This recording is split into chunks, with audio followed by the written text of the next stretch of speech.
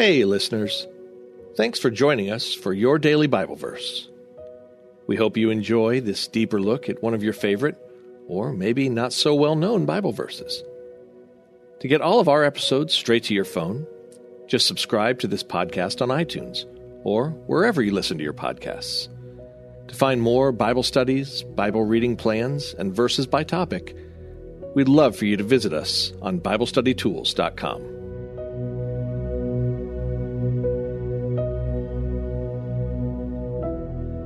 Forgive each other. Sounds simple, right? Written by Mark Altrog and read by Stephen Sanders. Today's Bible verse is Colossians 3:12 through 13. Put on then, as God's chosen ones, holy and beloved, compassionate hearts, kindness, humility, meekness, and patience, bearing with one another, and, if one has a complaint against another, forgiving each other, as the Lord has forgiven you, so you must always forgive. Here are 5 points to consider in regards to forgiveness.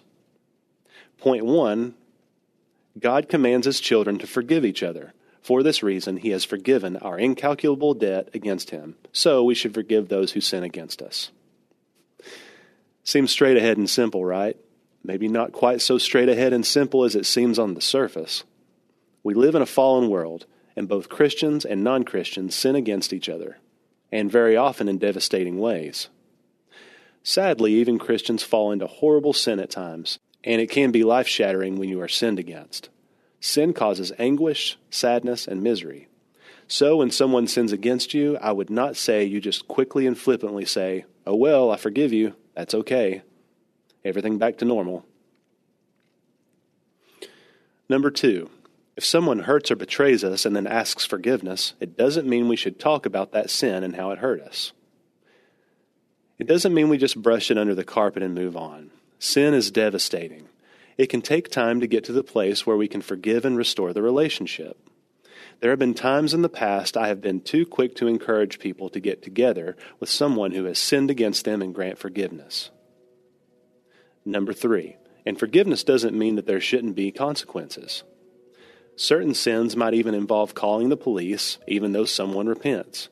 If I go out and irresponsibly charge $20,000 on my credit card, then ask my wife's forgiveness, even though she forgives me, I will have to pay that money back. I'll have consequences for a long time. Number 4, and even when we forgive someone, that doesn't mean we must immediately trust them. Sin shatters trust. It can take a long time to earn trust again once it has been shattered.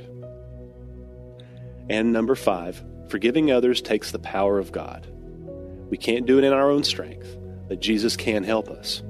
If you are struggling with unforgiveness or bitterness towards someone, cry out to God to help you. Seek counsel, talk to a trusted, mature Christian or your pastor.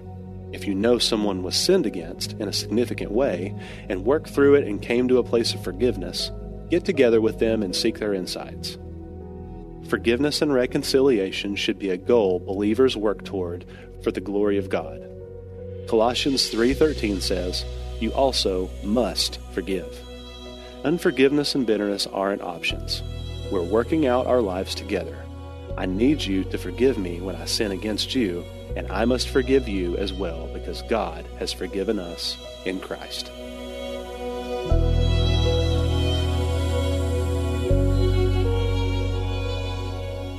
Hey everyone, thanks for listening to Your Daily Bible Verse, a production of the Salem Web Network. If you enjoyed what you heard today, we'd love for you to head over to iTunes and rate and review our podcast. It really does help people find us. This episode was produced by our managing editor, Kelly Givens, and recorded and edited by Stephen Sanders. Be sure to come back tomorrow as we examine more of God's Word.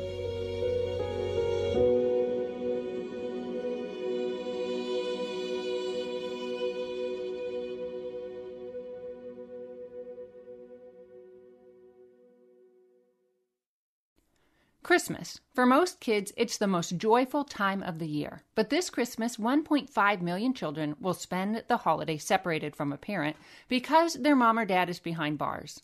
Prison Fellowship Angel Tree needs churches in our communities to volunteer to bless local children with a gift, the gospel, and a loving message from their parent.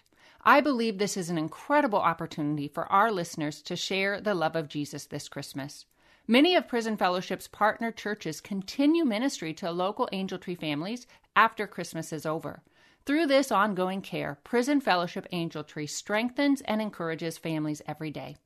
Angel Tree wouldn't be possible without the help of faithful volunteers. If you're ready to make an eternal impact in your community, please register today at angeltree.org/church. That's angeltree.org/church. Miracles are everywhere. Let our adventure begin!